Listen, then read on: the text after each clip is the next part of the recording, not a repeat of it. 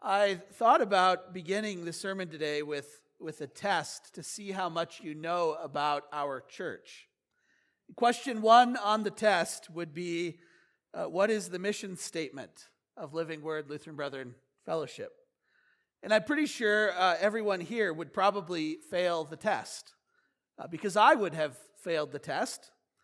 When I first took the call here, I set out to memorize the mission statement, but obviously it didn't stick because this week I was thinking about it and I had to look in our Constitution to find out what it was. I think maybe one of the goals of this will be our 25th anniversary as a church this year. Maybe one of our goals is to revisit that statement and seek God's guidance and mission for the future ministry here and revisit our statement.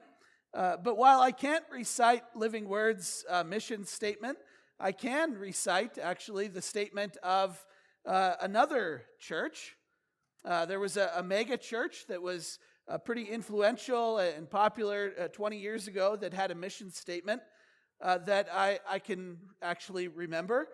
And the statement goes something like this. I did it from memory, so I didn't double check, but I'm pretty sure I'm on. The statement is this: our mission is to turn irreligious people into fully devoted followers of Christ. I remember encountering that mission statement for the first time as a college student through some curriculum that my church, the church that I was attending, had used from that large church.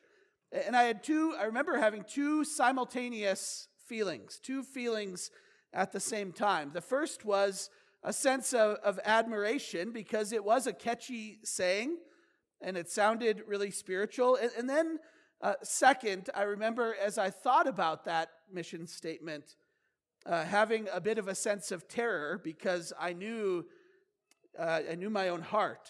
I knew that I was anything but a fully devoted follower of Christ. Sure, I wanted to be that. I wanted to be, pick your language, fully surrendered, on fire, fully devoted, sold out for Jesus. But then I would come back down to reality. Some days, my sin is so overwhelming that I don't know if I'm a partially devoted follower of Christ or a marginally devoted follower of Christ. And I think you probably have those days too.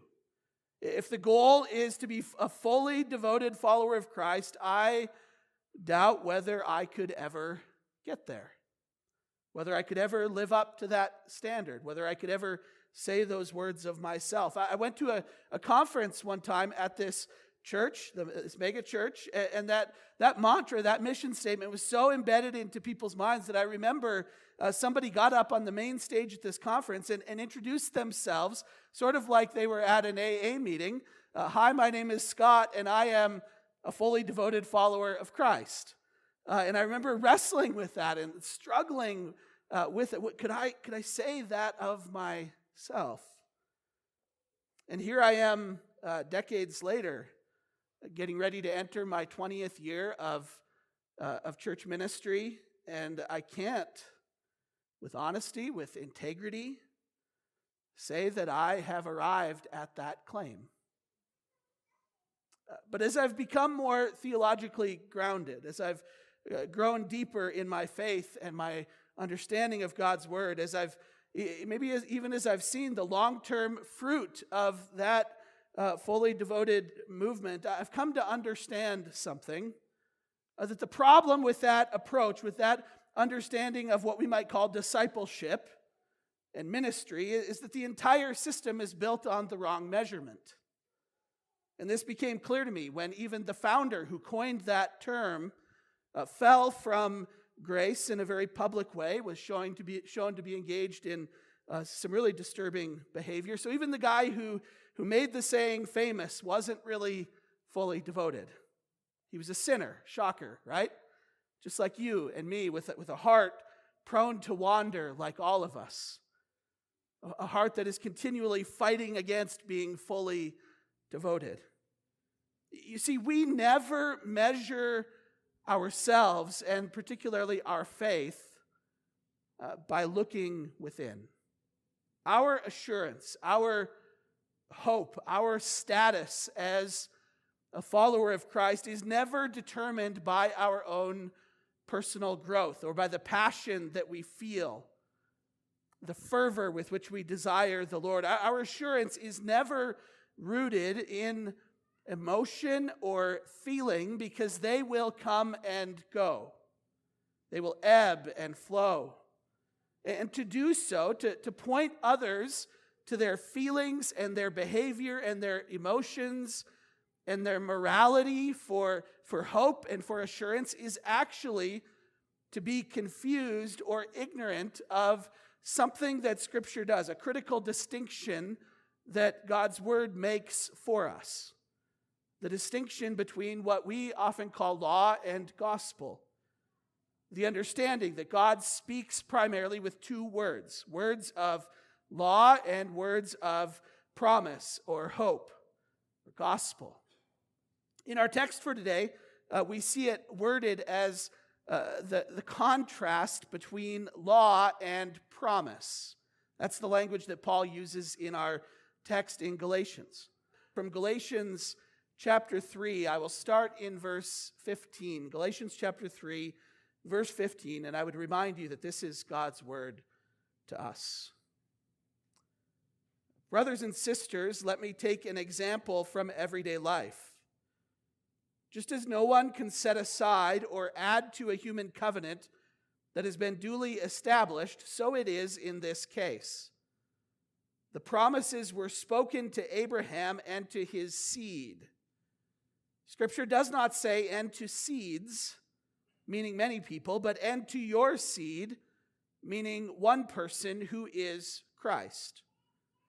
What I mean is this: the law, introduced 430 years later, does not set aside the covenant previously established by God and thus do away with the promise.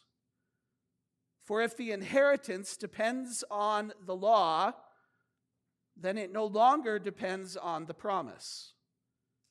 But God in his grace gave it to Abraham through a promise.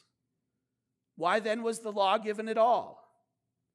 It was added because of transgressions, until the seed to whom the promise referred had come.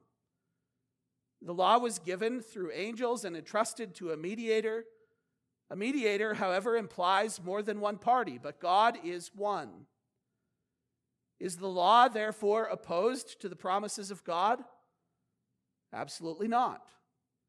For if a law had been given that could impart life, then righteousness would certainly have come by the law. But Scripture has locked up everything under the control of sin, so that what was promised, being given through faith in Jesus Christ, might be given to those who believe. Before the coming of this faith, we were held in custody under the law, locked up until the faith that was to come would be revealed. So the law was our guardian until Christ came, that we might be justified by faith. Now that this faith has come, we are no longer under a guardian. Let's pray. God, we thank you for your word. May you speak and bring clarity to our minds and to our hearts today. We pray in Jesus' name. Amen. You may be seated. If we misunderstand the place and the function of the law, we will struggle to understand the beauty and joy of the gospel. I want you to hear this because this is so important. If we misunderstand the place, the function, the role, the purpose, the intent of the law, we will struggle, and I think I could be as bold as to say we will never understand the true beauty and joy of the gospel. I've seen this truth play out in the lives of many Christians my entire life, and it's something that I continue to see quite mature believers even struggle with. Just how does the law fit into our lives as Christians? How does God's law impact my relationship with God? How do I view and interact with God's law in my daily life? And so as we reflect on this passage from Galatians today, we're going to see how Paul brings great clarification regarding the place and role and function and work of the law in the lives of the believers in Galatia. Paul's going to teach us some things about the law that are tremendously freeing, incredibly important. And I don't think I'm exaggerating when I say that this proper understanding of the law that we get in our text today is life-changing. I say that because it's changed my life. I spent, like some of you, spent many years struggling to come to terms with a God who made demands of my life that I could not live up to. Years spent feeling like a failure. Like if I was just a little more spiritual, a little more disciplined, a little more on fire for the Lord, a little more committed, whatever it might be, that maybe I could finally resolve that tension that I feel in my heart. If I could work a little harder, then maybe I could live up to that perceived image that I have of some far more spiritual people. But as I begin to understand what Paul teaches in our passage for today, I started to realize that I was striving for something that would never be reached. It was actually a misunderstanding of God's law that was causing me to misunderstand God himself. If I'm honest, to have a certain level of resentment toward him. I think some of you have felt that. Some of you have expressed that struggle to me. Before we talk about what our passage teaches us about the law, let me give you a description of the law that might be helpful for you. The contrast, as Paul sets it up in our text today, between the law and the promise, or the law and the gospel, as Paul uses elsewhere, has been clarified this way, and I think this is helpful. That the law says, do this, do these things. And the gospel says Christ has done it all. Martin Luther expressed it this way, and I found this helpful. The law says, do this, and it's never done. The gospel or grace says, believe this, and everything is already done. And that is what I spent years feeling. The law says, do this, and it literally is never accomplished. It's never done. I can't do it. And once I think that I'm doing it, I see something new, and I'm reminded that I have so much more to do. But the gospel, the promise, the good news of God's word says everything is already done, or as Jesus says from the cross, it is finished. The law demands, and the gospel provides. The law kills, and the gospel breathes life. The law directs your eyes inward, and the gospel says, look at Christ crucified for you in your place. So I want to look today at how what Paul teaches us about the law in our text from Galatians this morning. And we're going to see a handful of things. The first one is this, that the law does not replace or amend the promise. This is an important point that Paul is making to the Galatians.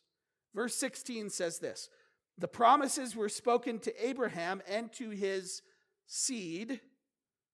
Scripture does not say and to seeds, meaning many people, but and to your seed, meaning one person who is Christ.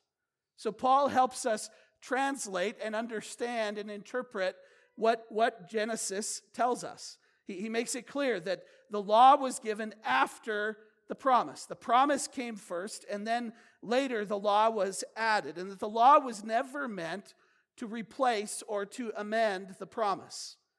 Think about when that promise was first given. I want to trace this through the Old Testament for us briefly this morning so that we gain a greater understanding of what Paul is saying to the Galatians. We'll start in Genesis chapter 3. Genesis chapter 3, Adam and Eve have sinned against God. They were hiding from him because of their shame over their sin. And in Genesis 3, God speaks. And in particular, we're going to look at when God speaks to the deceiver, to the serpent. In Genesis 3:15, God says, he promises here, I will put enmity, strife, between you, speaking to the serpent deceiver, and the woman. And between your offspring, that's how our translation words it, but it's really the word seed. Between your offspring or your seed and hers. So he's speaking of the seed of the woman, he will crush your head, God says to the serpent, and you will strike his heel. So then we move forward to Genesis chapter 12. God begins making promises to Abram. Genesis chapter 12, verse 7, the Lord appeared to Abram and said, to your seed, to your offspring, I will give this land. And then move forward a couple chapters to Genesis 15. God speaks to Abraham, makes promises to Abraham again. And he says, look up to the sky, count the stars, if you could actually count them. And then he says this, so shall your seed be. So shall your offspring be. And then jump forward a couple more chapters to Genesis 17, verse 7. God says, I will establish my covenant as an everlasting covenant between me and you and your descendants, is what we find in Genesis 17. But it's the same word. It's the word seed, between you and your seed, for generations to come, to be your God and the God of your descendants or your seed after you. And then finally, we arrive at this tour on Genesis chapter 21. And what God says in Genesis 21 is that Isaac is the son of the promise. Isaac is that seed, that at least first fulfillment of this promise. And Paul makes the point that God repeatedly, in Galatians, Paul makes the point that God repeatedly uses the singular word seed, not seeds. And so Paul, what he does here is he interprets Genesis and this promise through the seed for us. He tells us how we understand it. And I love it when the New Testament does this. It takes all the mystery out. So when we see this word seed show up in Genesis, Paul says that's Jesus.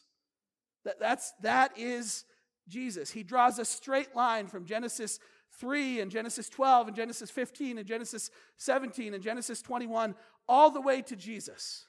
He says this is all talking about Jesus. All of those promises of God's provision and blessing are fulfilled in Christ. Now you might be thinking, okay, that's helpful Old Testament history, but what difference does this really make? And that's where we look back to the opening words of our text for today, verse 15, where Paul says, let me use an example from everyday life. What's the example he uses? He talks about establishing a contract, a covenant. He says, when you establish a contract, when you enter into a contract with somebody, you can't later come back and change the terms of the contract.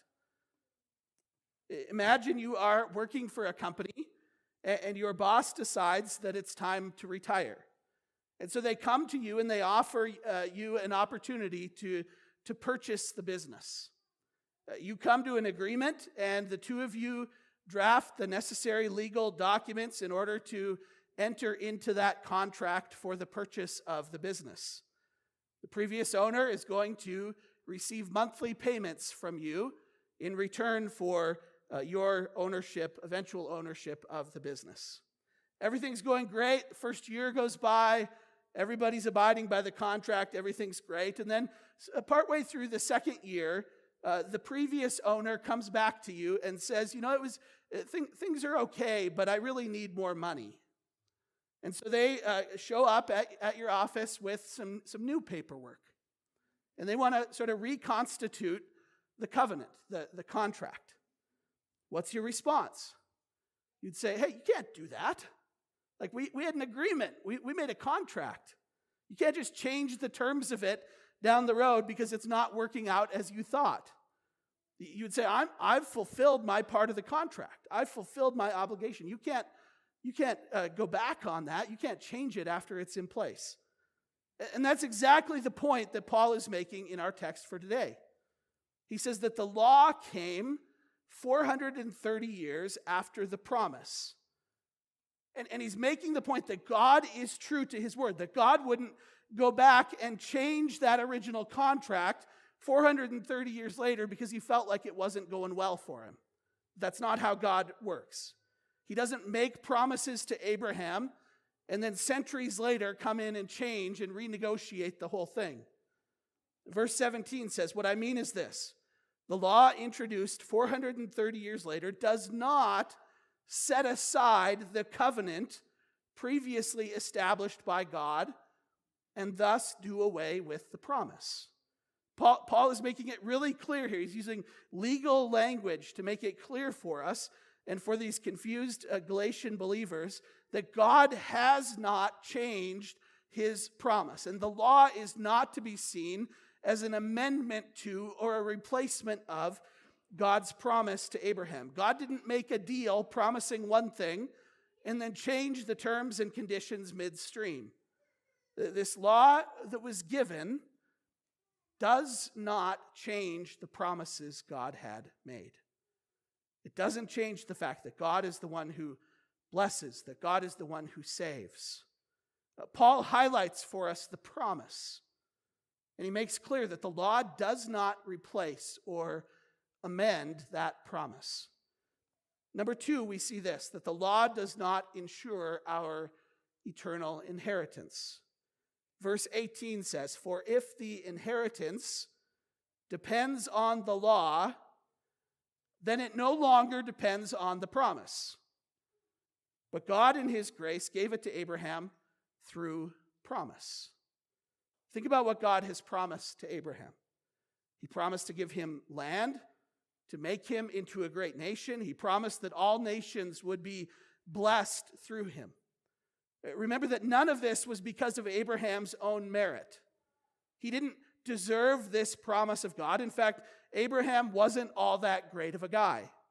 There were some things that Abraham did in his life that if your son came home and told you that he had done the same thing, you would be ashamed. You would be horrified.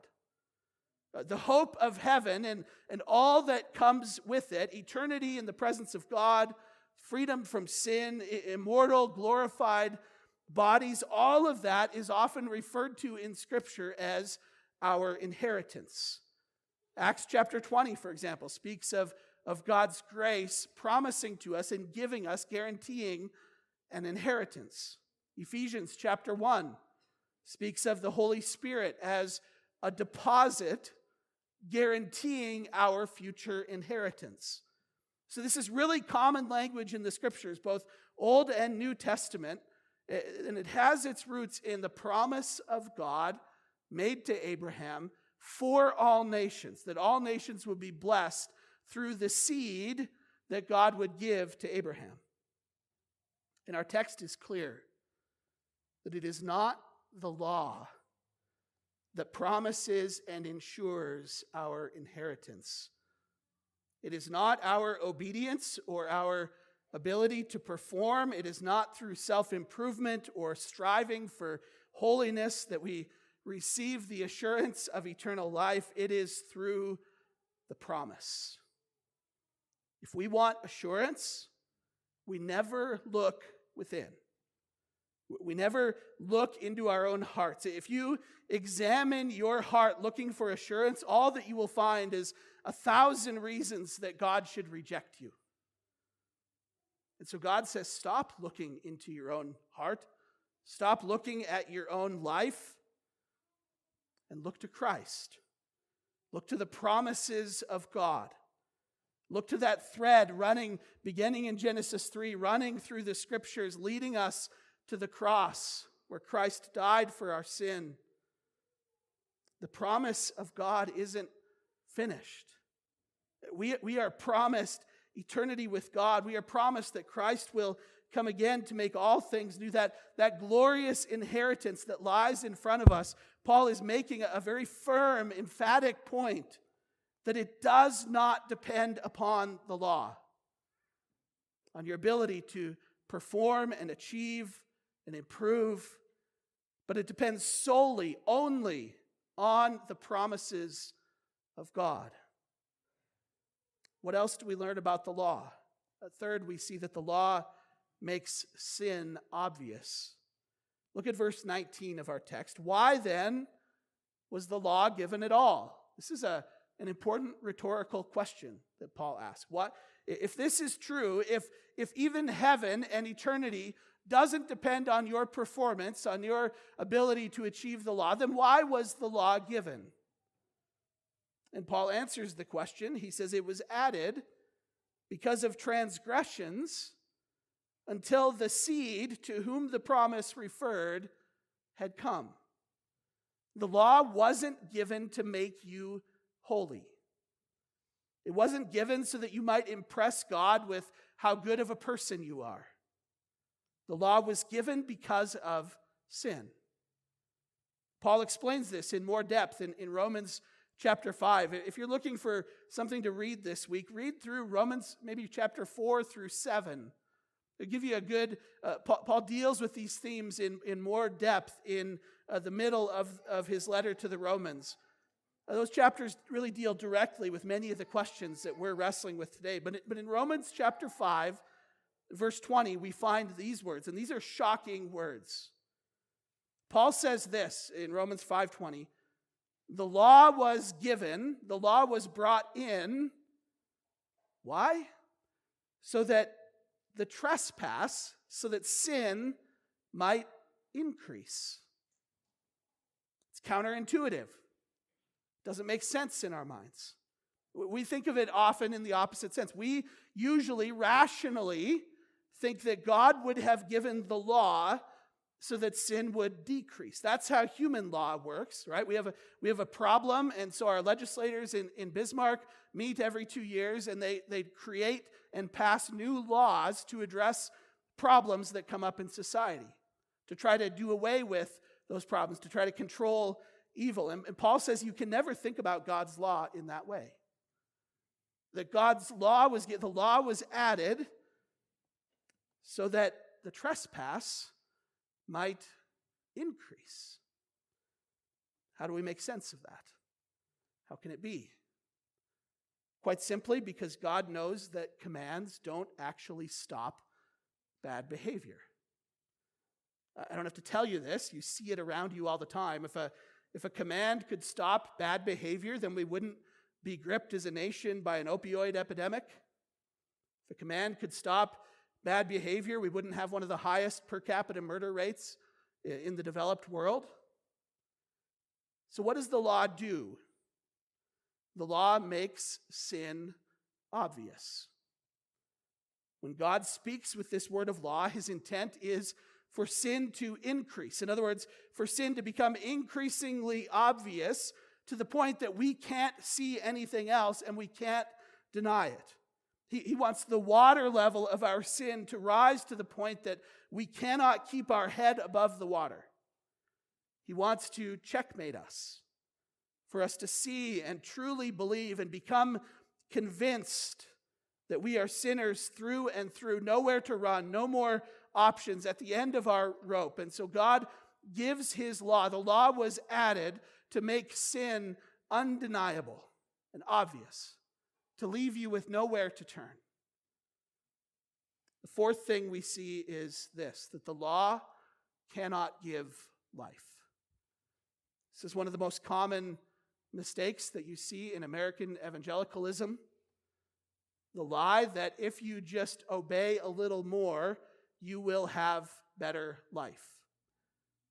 Now, there's a human sense, a horizontal sense in which that is true. But the law can never actually give life. Verse 21 says, "Is the law therefore opposed to the promises of God?" Absolutely not, Paul answers his own question. For if a law had been given that could impart life, then righteousness could have come by the law.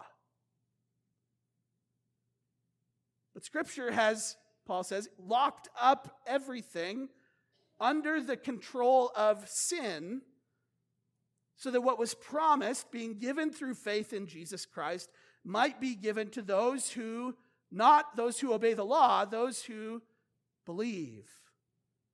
Paul says the law was given, and when it was given, it actually locked up, it held everything in custody under sin, so that we might see our sin, recognize that the law could never give life, and turn to the true giver of life. Realizing that the law was given so that our sin would be clear and convincing might seem as if it would be opposed to the promises of God. How could God giving a law that causes more sin be in line with his promises? It might feel like God has set up a system where we are all bound to fail and therefore bound to be condemned.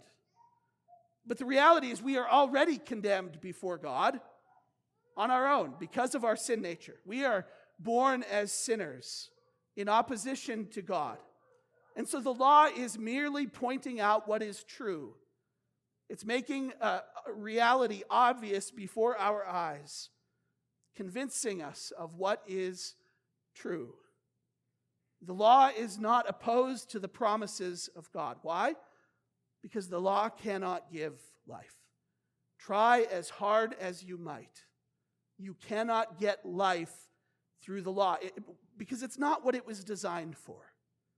In fact, it was designed to kill. It was designed to bring us to the end of our life, not to bring life. It was designed to bring an end to any delusion of self-righteousness or self-sufficiency or any chance of self-justification, to squeeze the breath out of our pride, out of our misguided thoughts that we might just be able to save ourselves. That if we work harder, if we behave more, if we're more moral, that we might please God on our own. The law was given to get rid of that, to prove to us that we could never find life through our obedience. The law was given to kill those delusions. It cannot give life. It cannot save. That's what Paul is telling us. You could have the 10 Commandments in every classroom, on every street corner, tattooed on every forearm, and nobody would ever be saved by it. Because all the law can do is condemn. You look at those 10 Commandments, if you do it and you're not delusional, all you will see is the areas in which you are not living up to God's commands. But God has given us another word. The word of the gospel, the good news that while you won't keep those commandments, that there is one who did on your behalf in your place, that Jesus, the Son of God, shed his blood for commandment breakers in order that they may find life, true life, eternal life, not through the law, but by the promise. And so the final thing I want to point out today is that the law was a guardian until faith in Christ was revealed clearly. We see this in verse 24. So the law was our guardian until Christ came, that we might be justified not by the law, but by faith. Think about this imagery of a guardian. The law was a guardian. God made promises to Abraham, promises that are received only by faith.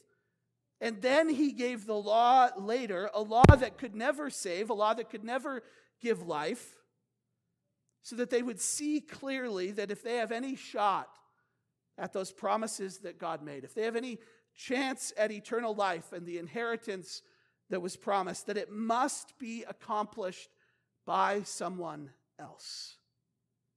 A guardian might ensure obedience. A guardian might keep one safe, keep one from running away.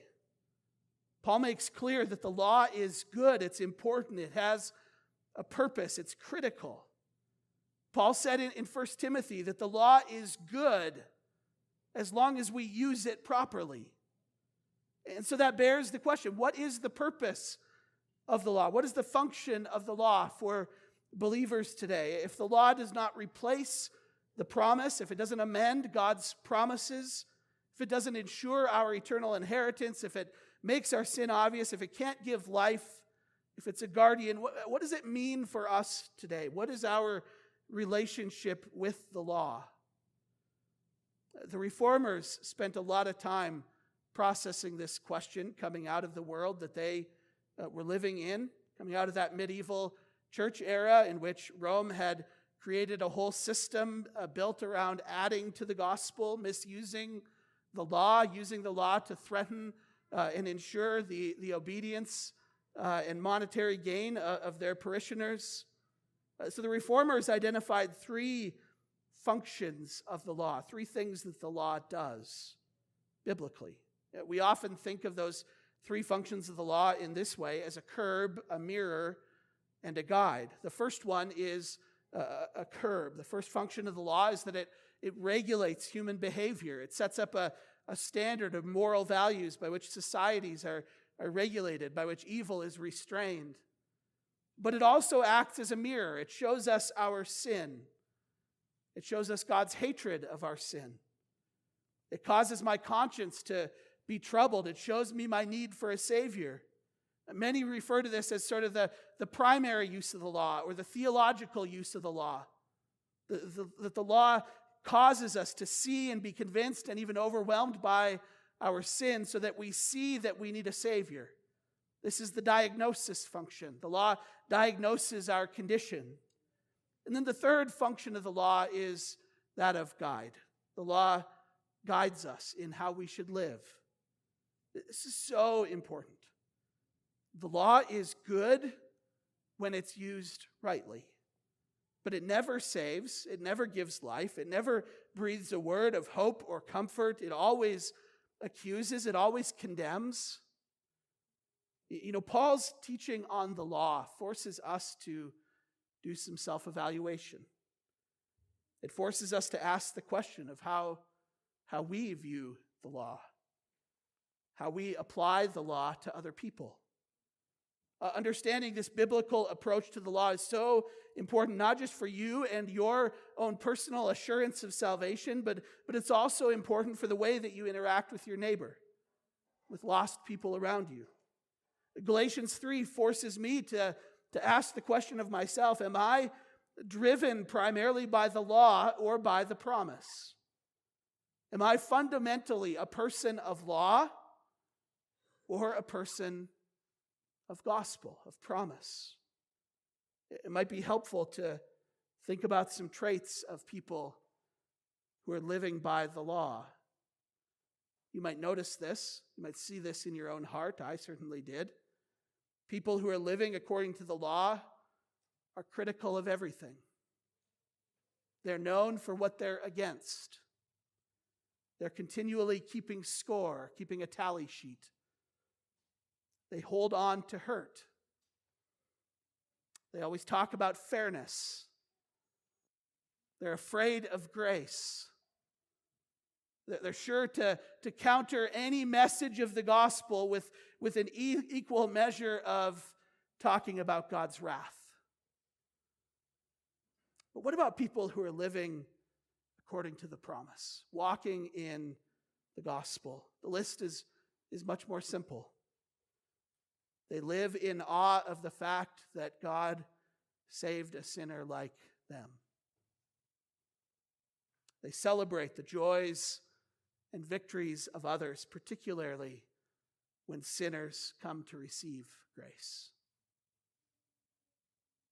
The promise of God is that we are justified. We are made right with God. We receive our promised inheritance by faith alone. Put the law in its proper place, its proper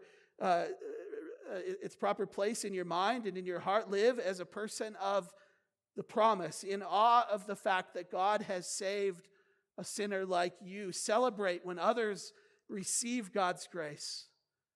And it really comes back to this. If we misunderstand the place and the function of the law, we will always struggle to understand the beauty and the joy of the gospel. The gospel invites you into a life of joy and freedom in Christ, because Jesus really has done everything, because it really is finished. And you may receive it by faith alone, and never by the law. Or as Paul said, now that this faith has come, you are no longer under a guardian. You are free in Christ. We were reminded by our kids this morning as they sang to us, you are free in Jesus, free to serve the Lord as a response to what he's done, not in order to get anything. Because we have been freely given far better than we could ever hope to earn through obedience to the law. That is what God has promised, that you have everything in Christ. Thanks be to God. Let's pray. God, we do thank you for your promises to us. We thank you for the gospel, for this good news that you loved the world, that you sent your Son, Jesus Christ, to live a perfect life, to die in our place for our sin, to give us his righteousness as a gift. Lord, we confess that we have at times, maybe some of us today, looked at the law for what only, looked to the law for what only the gospel, your promises, can give to us. Maybe we have judged others according to the law. We have been law people. Our hearts are inclined to earning and deserving and achieving. And yet, Lord, we confess and we believe what your word says, that we can only ever receive the promise, the inheritance, forgiveness, and eternal life. As we consider your word today, Lord, we repent of our sin. We turn to you for hope and assurance, and we thank you that we don't have to look within our own hearts and our own lives for assurance of our salvation, of our forgiveness, of our eternal life, but that instead we look to the cross, to your Son crucified for us, and that we can receive full assurance by faith in him. And so, Lord, may we continually, every day, turn to you in repentance and faith. Keep us at the cross. Strengthen our faith, that we might know and understand and rejoice in the beauty and the joy of the gospel. We pray in Jesus' name. Amen.